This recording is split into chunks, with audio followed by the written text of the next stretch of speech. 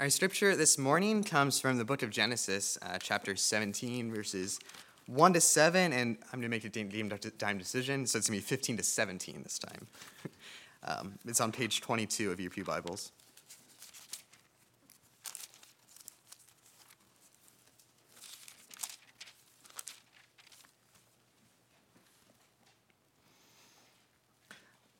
When Abram was 99 years old, the Lord appeared to him and said, "I am God Almighty. Walk before me and be blameless. I will confirm my covenant between me and you will greatly increase your numbers." Abram fell face down, and God said to him, "As for me, this is my covenant with you. You will be the father of many nations. No longer will you be called Abram. Your name will be called Abraham, for I have made you a father of many nations. I will make you very fruitful. I will make nations of you, and kings will come from you. I will establish my covenant as an everlasting covenant between me and you and your descendants after you for the generations to come, to be your God and the God of your descendants after you." God also said to Abraham, "As for Sarai, your wife, you are no longer to call her Sarai, for her name will be Sarah. I will bless her and will surely give you a son by her. I will bless her so that she'll be the mother of nations. Kings of people will come to you from her." Abraham fell to face down. He laughed and said to himself, "Will a son be born to a man 100 years old? Will Sarah bear a child at the age of 90?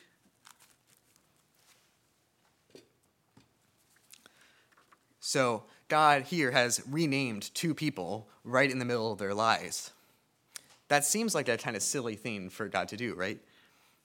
But in those days, a person's name was totally bound up with their destiny as a person.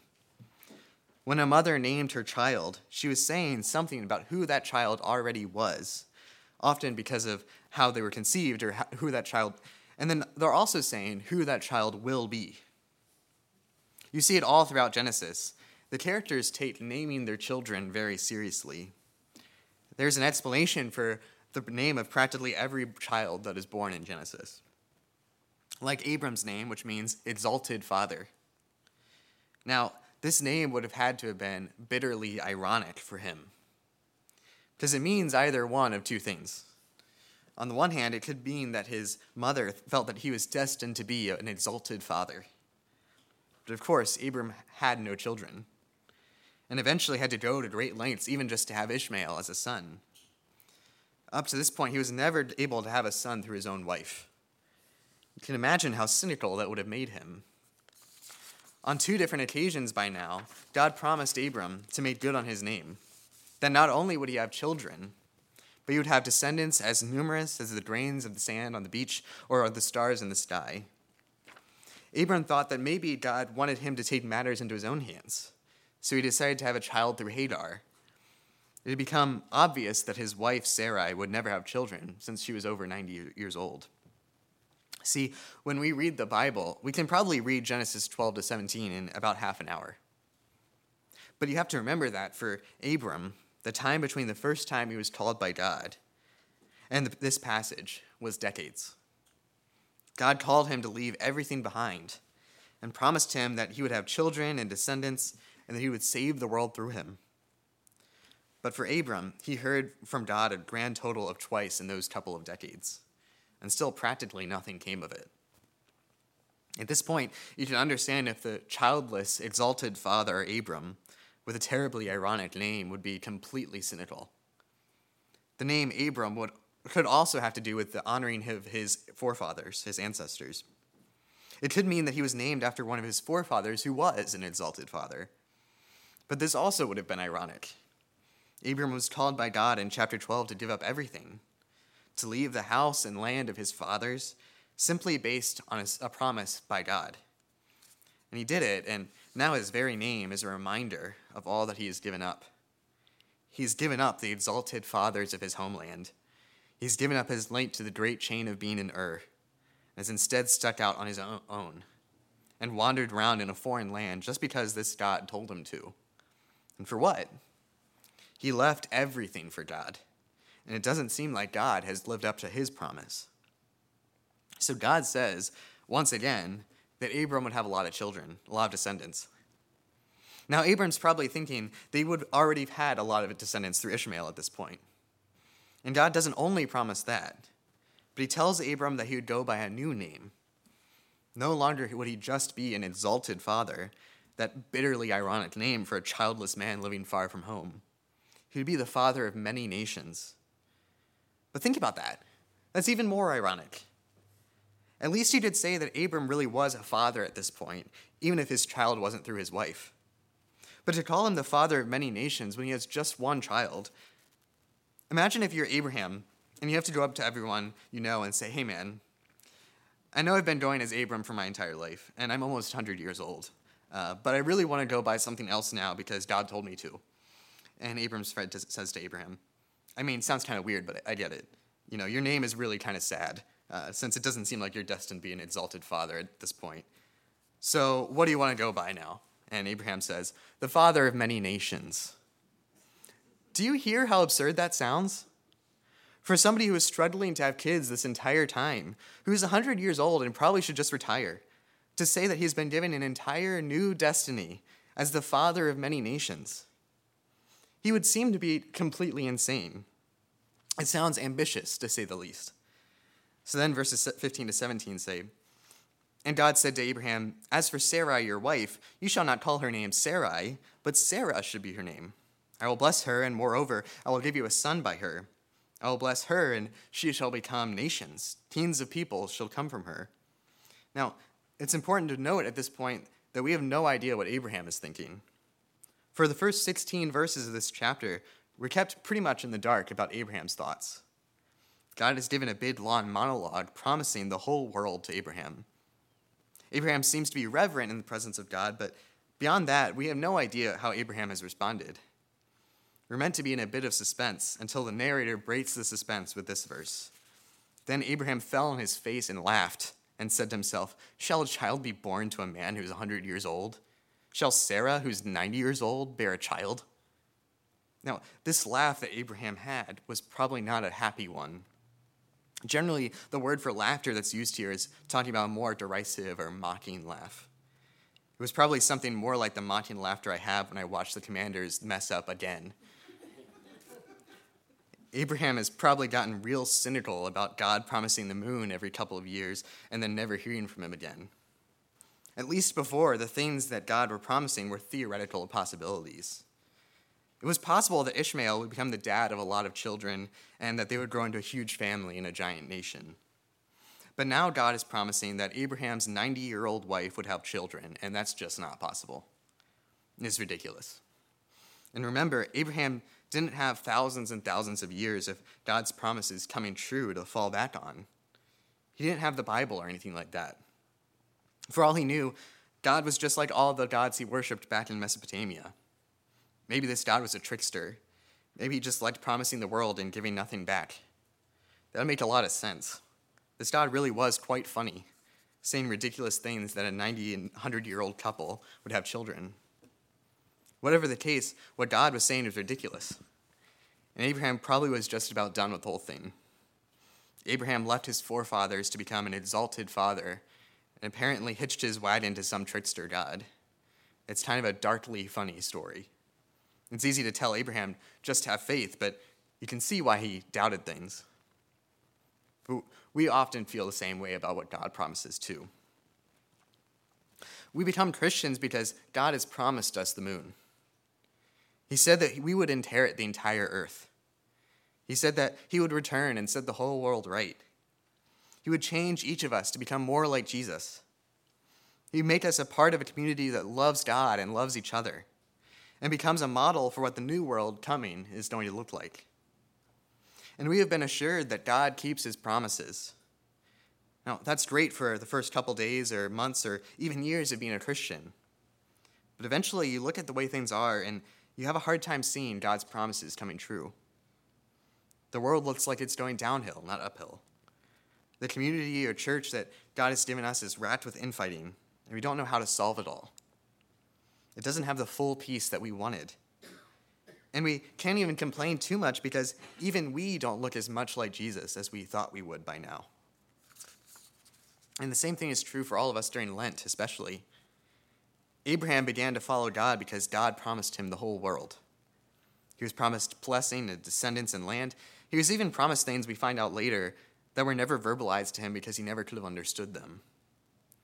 Through Abraham, the whole world was going to be saved from sin and death and evil. And we became Christians because in Christianity we recognize that God was promising the whole world. We don't do this just for fun. We didn't do this on a whim. Christianity isn't a hobby for us. We became Christians because we're dead serious that God is simply doing incredible things in this world, and we want those things for ourselves. God has promised in Christ that we all would one day become perfect, not just better people, but truly perfect. And what that means isn't just that we don't sin or that we get God off our backs, but that we become a whole different kind of human. That we become a glorified and exalted being that if you didn't know better, you'd be tempted to fall down and worship. We come to look like the God who became a human being. We are called to ever increasingly more joy in the simple obedience of God. We're promised eternal life, and a life which is totally different from the life we already have. We're promised a new heavens and a new earth where evil and unrighteousness, both inside and outside of ourselves, have died, and every tear is wiped away from our eyes, because the dwelling place of God is with humanity, and he's never going to leave. As assurance that Abram was going to get all that he promised, and he was promised a lot, all he got for a while was just a new name. And the same thing is true for us. We were promised the whole world, and for now, a lot of times, we just have to be content with the small joys that come from obedience, the little glimpses here and there of the new heavens and the new earth, and noticing every once in a while that we really have improved and are becoming more obedient to God. But during Lent, we take a look at ourselves really soberly and think, how have I really changed in order to look more like Jesus? Have things actually changed noticeably? Am I any closer now to who God is making me to be when he returns than when I first became a Christian? And I do think the answer to those questions is yes, but certainly not as much as I'd like to say. Sometimes I look at what I feel like God is telling me to do, and I think that I need a heck of a lot more spiritual maturity just for the next year, let alone for a lifetime. Lent is a really productive time to be a Christian, but also can be a discouraging one. Because every single year you have 40 days specifically dedicated to repentance. And you come back to it every year. You'd think you'd say, at the end of those 40 days, phew, I sure am glad I won't ever have to repent again. But then the calendar rolls around and Lent comes back and you realize, yeah, I still really have a lot to repent for. It's easy to think that nothing has changed and that you'll be stuck as the same person forever. God has promised us a whole lot, just like he did for Abraham. And it can be hard not to get cynical when it feels like we've done the whole Christian thing for a long time and haven't really gotten what was promised yet. It's at that moment that's important to keep in mind that God really was eventually true to his promises to Abraham. It took a really long time, until it really looked like it was too late. He was promised land, descendants, and blessing. By the time he died, he had a kid, but certainly not descendants as numerous as the sand on the seashore or stars in the sky. He had land, but only really enough land for a plot of land to bury his wife and for his own tomb. He was blessed, but only in small ways by the end of his life. It would take centuries to find out that Abraham had fathered many great nations, kings and princes, and that his line would give birth to the Savior of the world. Abraham stepped out in faith in great ways, and he ultimately planted trees whose shade he would never actually sit under, but which would bear fruit millennia later. But Abraham's greatest virtue, in the end, was hope. A persistence that never stops having faith in God, knowing that he will make good on his promises one way or another. We may just be called to the same thing, stepping out in faith for God and never really seeing the impacts of our lives while we're still on this earth. To plant trees whose shade we will never sit under. We may have nothing to hold on to except for the Christian hope that the God who loves us and sent Jesus to save us will make it all worth it someday, in ways that we can never understand even if God explained it to us now. We have no assurance that goodness will win and that evil will be defeated, except that it is in the character of God to make good on his promises, and he has given us new names as children of God. It's probably going to happen a lot more slowly than we would like. That's okay, because love is a slow process. The easiest way to fix the world would be to destroy it and remake it again, just like that. The easiest way to fix me or you is to destroy us and make a new us. But love takes time, and God is going to fulfill his promises as fast as he can. And so it's important sometimes during Lent to look at the light at the end of the tunnel, which is the resurrection which took place on Easter Sunday. Jesus rose from the dead, victorious over sin and the grave, and this is the assurance that God will raise us up and transform us to look like the perfect resurrected Jesus. Right in the middle of the history, God has declared the end of history, that our inevitable death will have no hold on us, that Satan will be exposed as a fraud, and that everyone who recognizes the authority of the King on the cross will rise with him. We are dust, and to dust we shall return, but God will raise us up. And if God will raise us up, he has already risen in our hearts. We have already appropriated Christ's resurrection as our own when we were baptized. Because ultimately, Abraham's faith is not all that different from our faith. Paul says in Romans, that's why it depends on faith, in order that the promise may rest on the grace that's guaranteed to all Abraham's offspring, to the one who shares the faith of Abraham, who is the father of us all. As it is written, I have made you the father of many nations. In the presence of the God in whom he believed, who gives life to the dead and calls into existence the things that do not exist. In hope he believed against hope, that he should become the father of many nations. As he had been told, so shall your offspring be. He did not weaken in faith when he considered his own body, which was as good as dead, since he was about 100 years old, or when he considered the barrenness, or necrosis in Greek, which means deadness, of Sarah's womb. No unbelief made him waver, considering the promise of God. But he grew strong in his faith as he gave glory to God, fully convinced that God was able to do what he promised. And that's why his faith was counted to him as righteousness. But the words, it was counted to him, were not written for his sake alone, but for ours also. It will be counted to us who believe in him who raised from the dead Jesus our Lord, who is delivered for our trespasses and raised for our justification. So you see how Paul says that Abraham, even though he knew nothing about Jesus or about the resurrection, still had the same faith that we have. Paul says that Abraham, in some odd sense, believed in the resurrection because he believed that somehow God could bring life even out of his body, which was as good as dead, and even out of the womb of his wife, which was even deader. But nevertheless, our God is the God who gives life to the dead and calls into existence the things that don't exist. The worship, faith, and trust in God is the process that God uses to take people like us that are dead in our sins and willingly enslaved to all kinds of things that aren't good for us, into people who are fully and splendidly alive. The resurrection happens in each of us every single time that we say no to sin, and every single time that God asks us to do something really hard that we don't want to do, and we do it. Because every single time we become a little bit more of the kind of person that God promised we could be, and who we wouldn't be without him. We've talked about how Lent is the 40 days between Ash Wednesday and Easter. But if you're really good at math, you'll know that there's actually 46 days between Ash Wednesday and Easter.